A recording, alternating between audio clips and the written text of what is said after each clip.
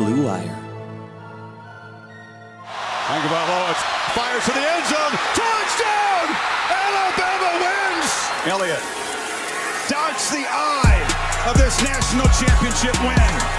A deep throw by Lawrence. A lot of contact. Justin Ross broke free from it. He's down in the end zone. Touchdown, Clemson. Welcome into this special edition of Press Pass. I'm Kayla Anderson alongside my co-host Joshua Perry, and we didn't do an episode this week, which would have been episode 130. We will end up doing episode 130, but we decided to do a special episode for the sheer fact that some big news came out earlier in the week, and I'm going to get straight to it because we have lots to talk about, and I want Joshua's input. But the college football playoffs look to, in the future at least, be expanding. Now, nothing's official yet, but it's looking like it could go to a 12-team expansion at this point. And that has certainly raised some voices in the college football community. Teams are talking about it. Coaches are talking about it. We, the media, are talking about it. What are your thoughts, my friend? And you can get into a little bit more of the details because it's going to benefit the group of five. Yeah, and it's really interesting. Like, my initial thoughts on it are a little bit mixed because, sports is big money, and that's why you do anything like this. So you obviously know that there is a lot of interest from the TV partners, but advertisers and viewers and everybody else that makes this make sense. So just from that regard, it's really interesting. I am personally not a big fan of expansion in general, but specifically a 12-team field. Yeah. And here's the reason why is we've seen basically the same four teams get into the college football playoff. We've seen basically the same three teams win it in Ohio State, who's had one, and then Clemson, Alabama, who have multiple. And so when you add teams to the field, I don't necessarily think it adds more potential champions to the field. I think it just adds games and opportunities for the TV partners to get involved in what's going on. If you would have told me you want to expand to 8, I still would have said that might be too many, but you could have talked me into it, and you could have even come up with a system where first 2 teams get a bye and then 3 plays, you do that whole thing. Yeah. I like a college football playoff system personally with 6 teams. I think you could talk me into 6 teams being able to compete year in and year out, not necessarily 12. But what you're getting now is a system that the top 4 ranked conference champs would get a bye, and then you would get the rest of them as at-large bids. You said it. It definitely benefits the group of 5 now, where you can get a Cincinnati or a Coastal or a UCF type of situation in there in the show. It would benefit, you would think, the Big Ten and the SEC as the 2 most prominent conferences in college football. And Notre Dame's probably going to be in the show in a situation where, unless they join a conference, they're going to have to play their way into the thing. But it becomes really interesting. I've got a bunch of other critiques, but I don't want to go on too far right now.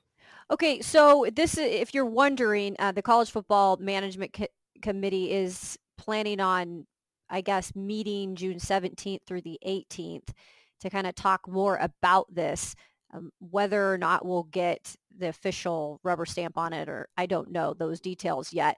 But we have been told that this expanded bracket wouldn't hit, Joshua, until the 2023 season. So we're not going to see it happen right away, although this news kind of came out of the blue. I know Pat Forty was like one of the first to put it out there this past week. There's so many articles out there, but clearly we wanted to give you our thoughts here on this podcast because Joshua has played the game. I've covered almost every conference out there. And here's the thing I have an issue with, and I'm kind of on the same page as you are. 12 just seems like a lot just to jump right into. And I think I've heard from several people that they could see it going to 16 shortly after that. And it all comes down to this. Yeah. And you have these bowl games that, let's be honest, half of them aren't worth watching. And I know for the kids, for these players, it's a big deal to always play a game, and some of these bowl games are way bigger than others. But I think there's a mixed feeling within players about it now, especially when players are getting ready to get to the next level. We've seen a lot of players sitting out in the bowl games and so on and so forth. So I will say this, covering the FCS, I covered Montana for 3 years, and I was able to go through this type of a situation where it's a playoff situation where you're going week to week. It's, elimination. You lose a game, you're out. And I will say it's phenomenal. It's a lot of fun. There's a lot of excitement that goes around with it. But I don't know what you have heard. I have heard that some of these sites, when they start to do the playoff situation, these sites would be neutral. And in my opinion, they need to be at the homes of these teams, whoever has the highest seed, because that's ridiculous. If you're making these kids go to neutral sites the entire time just because of money, like they need to be played at those home fields of whoever has the biggest seed. I mean, that's what they did in Montana. They hosted a lot of those playoff games just because they were the higher seed. Yeah. And I'll say for the FCS situation, there is more parity in FCS football than there is in FBS football. And I think that's why the playoff works there. Yeah. And that's how that system has been built.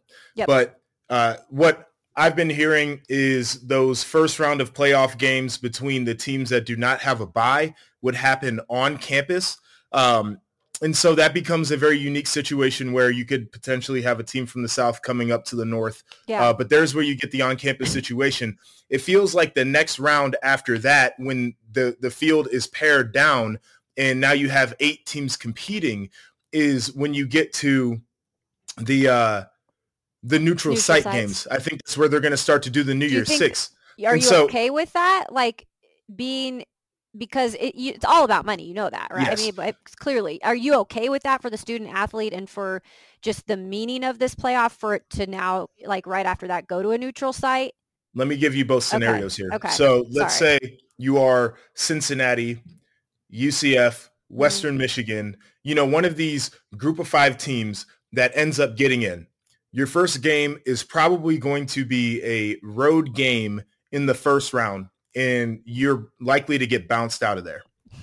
And the reward for a group of 5 team at the end of the year, as they are undefeated champs of their conference or maybe a one-loss champ of their conference, is to go to the Sugar Bowl, the Chick-fil-A, or the Peach Bowl, the whole deal, right? Mm-hmm.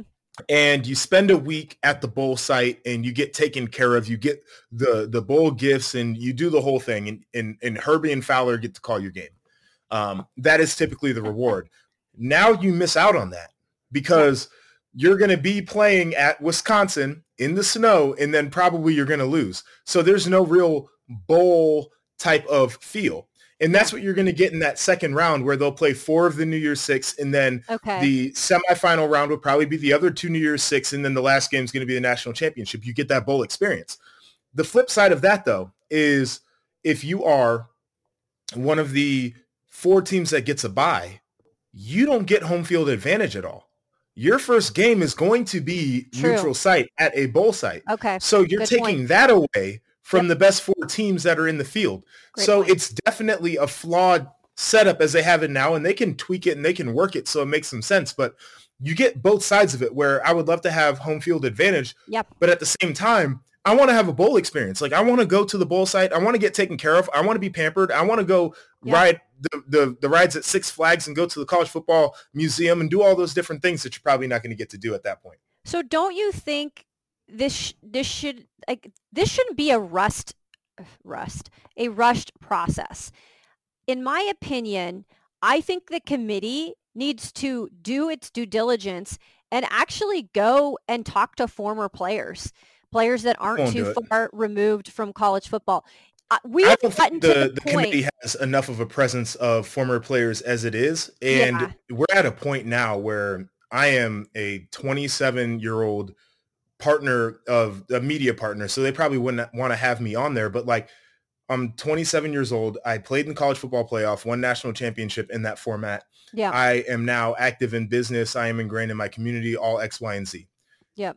I'm the guy that probably needs a seat at the table on the committee. That's what I immediately thought about you because I feel like your voice, just because of what you've done and how you've done it after your college career, would go a long way. And I just don't know how much they have. I think there's one spot that they reserve on the committee for a former player, like specifically. Okay. And then you might get some of the athletic directors that cycle on and off that were former players, but they played too long ago. Like the voice that needs to be on there is the young voice of somebody who actually played in the college football playoff format. Yeah. Well, and here's the other thing that I have to bring up. You were an athlete. You go through the grind. You know what these seasons are like. Are you okay? Is the student athlete, these players, are they okay with something like this where they could be playing more games? There's a lot more put on them, a lot more strain on the body.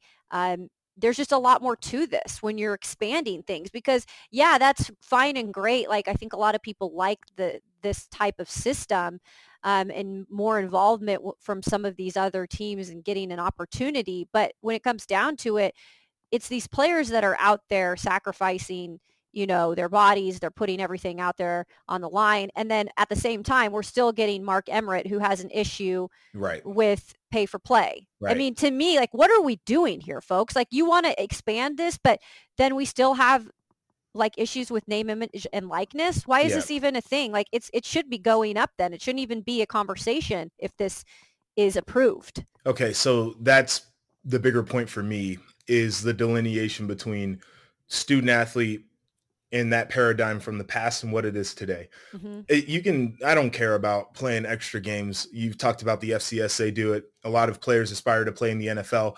It's a 17-game regular season now, plus postseason. Like, let's stop talking about strain on bodies. It's totally fine. But this is where it becomes problematic for me is what it sounds like is they still plan to play those first round games when they would typically play bowl games. So around that January 1 date. Yeah. So these players would be doing conference championship games likely during their finals week. Yeah. Then they would not be able to go home on the holiday for an extended period of time. They'd be on campus practicing. Sure. The coaches will probably send them home for a little bit and then they'll reconvene at the bowl site. Yeah. And then they're going to play New Year's Day. They're probably going back to school that very next week. And then you're expecting them to play potentially 3 more games into the semester.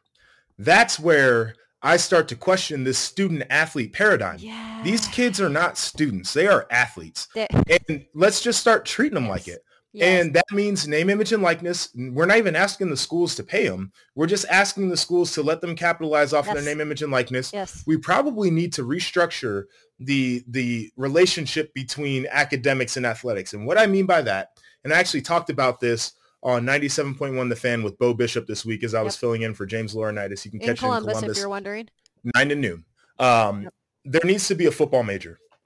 And the reason I say this, my older brother was a music major at Ohio State. He went on to Cal State Long Beach. He studied music there. He teaches music. He's a musician. How many players play football, then they go on for their career to play a little bit more football, and then at some point in their career, they circle back and they become a football coach, or they become a football administrator, or they become a football analyst, a member of the media, or they work in the salary cap department, or in scouting, or in ad sales for some of these athletic companies, or whatever it is. Mm-hmm. You can make sports, like just literally like the sport they play, into a major.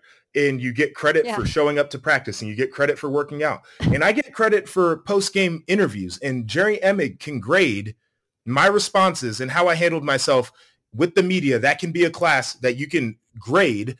The final can literally be like doing a post-game presser at the Big Ten Conference Championship game. What I'm getting at is we're past the point right now, and especially with expansion, of using this term student athlete. It doesn't make a damn bit of sense in 2021 to still use that term. And we need to reshape the whole paradigm of college athletics in revenue sports. And that's why I think it's funny that all of this just busts on the seam all of a sudden, that we're talking about a 12-team expansion. There was we didn't, I mean, I know we've been talking about Joshua, but it's not something that we were like, okay, the ball's going to start moving now. can we not figure out any of this other stuff before? Isn't that kind of important?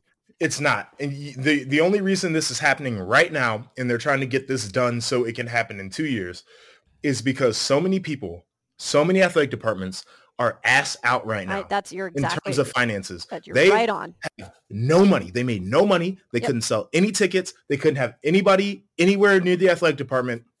They had to furlough employees. They had to potentially cut sports programs. They don't have cash. And this is one of the quickest and easiest ways to infuse cash back into these athletic departments. They had their projections. They didn't make the money. Now they're behind the 8 ball. What do? Let's add more games. Let's get a bigger TV buy. Let's get more sponsors. Let's put some money into this deal, split it up between the teams, and then we can rebalance our budgets. I'm convinced that's the only reason why it's happening right now. It's incredible to me that, and I say this about just everything in the world right now. And I know I don't want to go off on like a TED Talk, but here's the thing. I mean, everything is all about the individual, about, the bigger company. It's not about all the people that are working for those companies or for those people, the people that are actually doing the work. Like now they're about. No, and it gets worse. It's getting worse though. Like this is a prime example of that, because these players are the ones that are going to have to go out there and do the work. They're the ones that are going to have to change everything. It's not the people at the top. They're just going to sit back and be like, let's collect the moolah here. I had that conversation. I'm going to do the damn TED Talk right now with my family earlier today. And right. And so we're talking about Chipotle raising their prices. It said it's a price hike of 4%. I'm like, 4% is not a significant amount of money on an $8 burrito. But they're doing it so they can attract employees at $15 an hour. They want to attract and retain employees because there is this thing going on within the restaurant industry where folks said, I'm not doing this work for as little as you pay me anymore. I can find something else that's easier to do for the same amount of money, or I can find something else that's going to pay me more money that's probably the same difficulty level, and I would be comfortable doing either or. And companies now are, and like you can look, and there are people being quoted as saying, it's crazy that we have to pay people to come to work. And the reason they say that is because they are so used to giving people crumbs, and those people are accepting it. And now we're at a point where people are so hungry, they can't eat crumbs anymore. They have to go somewhere that can sustain them. And I have a feeling that as we start to add and we start, it's already been monetized and commodified. But as this progress continues, student athletes are going to continue to push back. We saw what the ladies did at the NCAA tournament. They weren't feeling that. We saw the player empowerment movement over the college football season for safer COVID protocols. Some were advocating, you let us make the decision on if we want to play ball, and then we're going to tell you what needs to happen for us to feel comfortable to play. This is not done yet. It's not over. In these next steps, we're supposed to be talking about just a playoff, but this has all the implications we're talking about, because now there is a class of people in this equation, the players, that have been left behind, that will continue to be left behind. And there's going to come a tipping point where they do something about it. Coaches are getting paid like crazy. Facilities are going crazy. Athletic directors getting paid tons of money. The bowls get richer and richer and richer every year. I work for a TV network. You do as well. You know how this thing goes. The more eyeballs you get, the more money everybody gets paid. The players are going to stand up at some point, because this is starting to get a little bit too crazy. Have you, real quickly before we wrap things up, have you talked to any players, any current players, and picked their brains about this possible scenario? You know, it's interesting because I was around like 5 or 6 current Ohio State guys this year, today, current on the roster. And I decided not to ask them because I didn't know if they had enough time to really think about and consider what's going on. That time is going to come, and I'm going to have those conversations, and I'd be curious to hear what they say. I think a lot of them are – and Ohio State's a weird place to ask the question because they're probably okay with the status quo. They get in a lot. Exactly. But I have a feeling that these guys are going to say, yeah, I like it, but – and I'm curious what the but is going to be. Well, when you get those answers, we'll definitely share them here on the podcast because this is just getting started. This is just starting to heat up. We just wanted to do a bonus episode because we thought it's a great talking point. People want to hear different opinions on it. I wanted to give you Joshua's opinions because he is somebody that I think is very well respected. He's in the business right now in the media, but he's played the game as well. So here's the thing before we wrap up. If the College Football Playoff Management Committee agrees to the 12-team model during the meetings in Chicago this next week, it would then be presented to the 11 presidents and chancellors who make up the College Football Playoffs Board of Managers at a meeting in Dallas on June 22nd. So there's still a couple more things to do before we get this approved. But like Joshua said, even if it's approved, there's going to be an interesting amount of backlash, and maybe it's not as bad as we think. But I don't think it just stops there. I don't think it's as simple as just like it's done. It's a done deal. So it will be interesting to continue to follow this. Any I guess final thoughts, Joshua, before we wrap up this bonus episode? Yeah, my final thoughts are this. I think that expansion can be fun. Like sure. Growing the field will definitely be fun for somebody like me who's really in tune to college football. Yeah. I think it takes a lot of the traditions that we as sports people are used to, which is difficult because we learned over a pandemic year when our sports aren't right, it's not the same. Right. But I think this is also a signal of the changing of the guard in revenue sports because we have this coupled with name, image, and likeness, coupled with free transfer. This is literally becoming a mini version of a professional league. It is. And as we step into these waters, I'm very curious to see what other changes come along, whether it's at the administrative level or whether it's players pushing for it. But this landscape, it's very unique. I'm excited about it because I want to see how it plays out, but definitely different than what we're used to. Well, we appreciate you guys tuning in for this bonus episode of Press Pass. We'll be back at our regular scheduled time in the near future, but we wanted to, again, get this out. Hopefully you guys enjoyed, learned something new, and have a great rest of your week.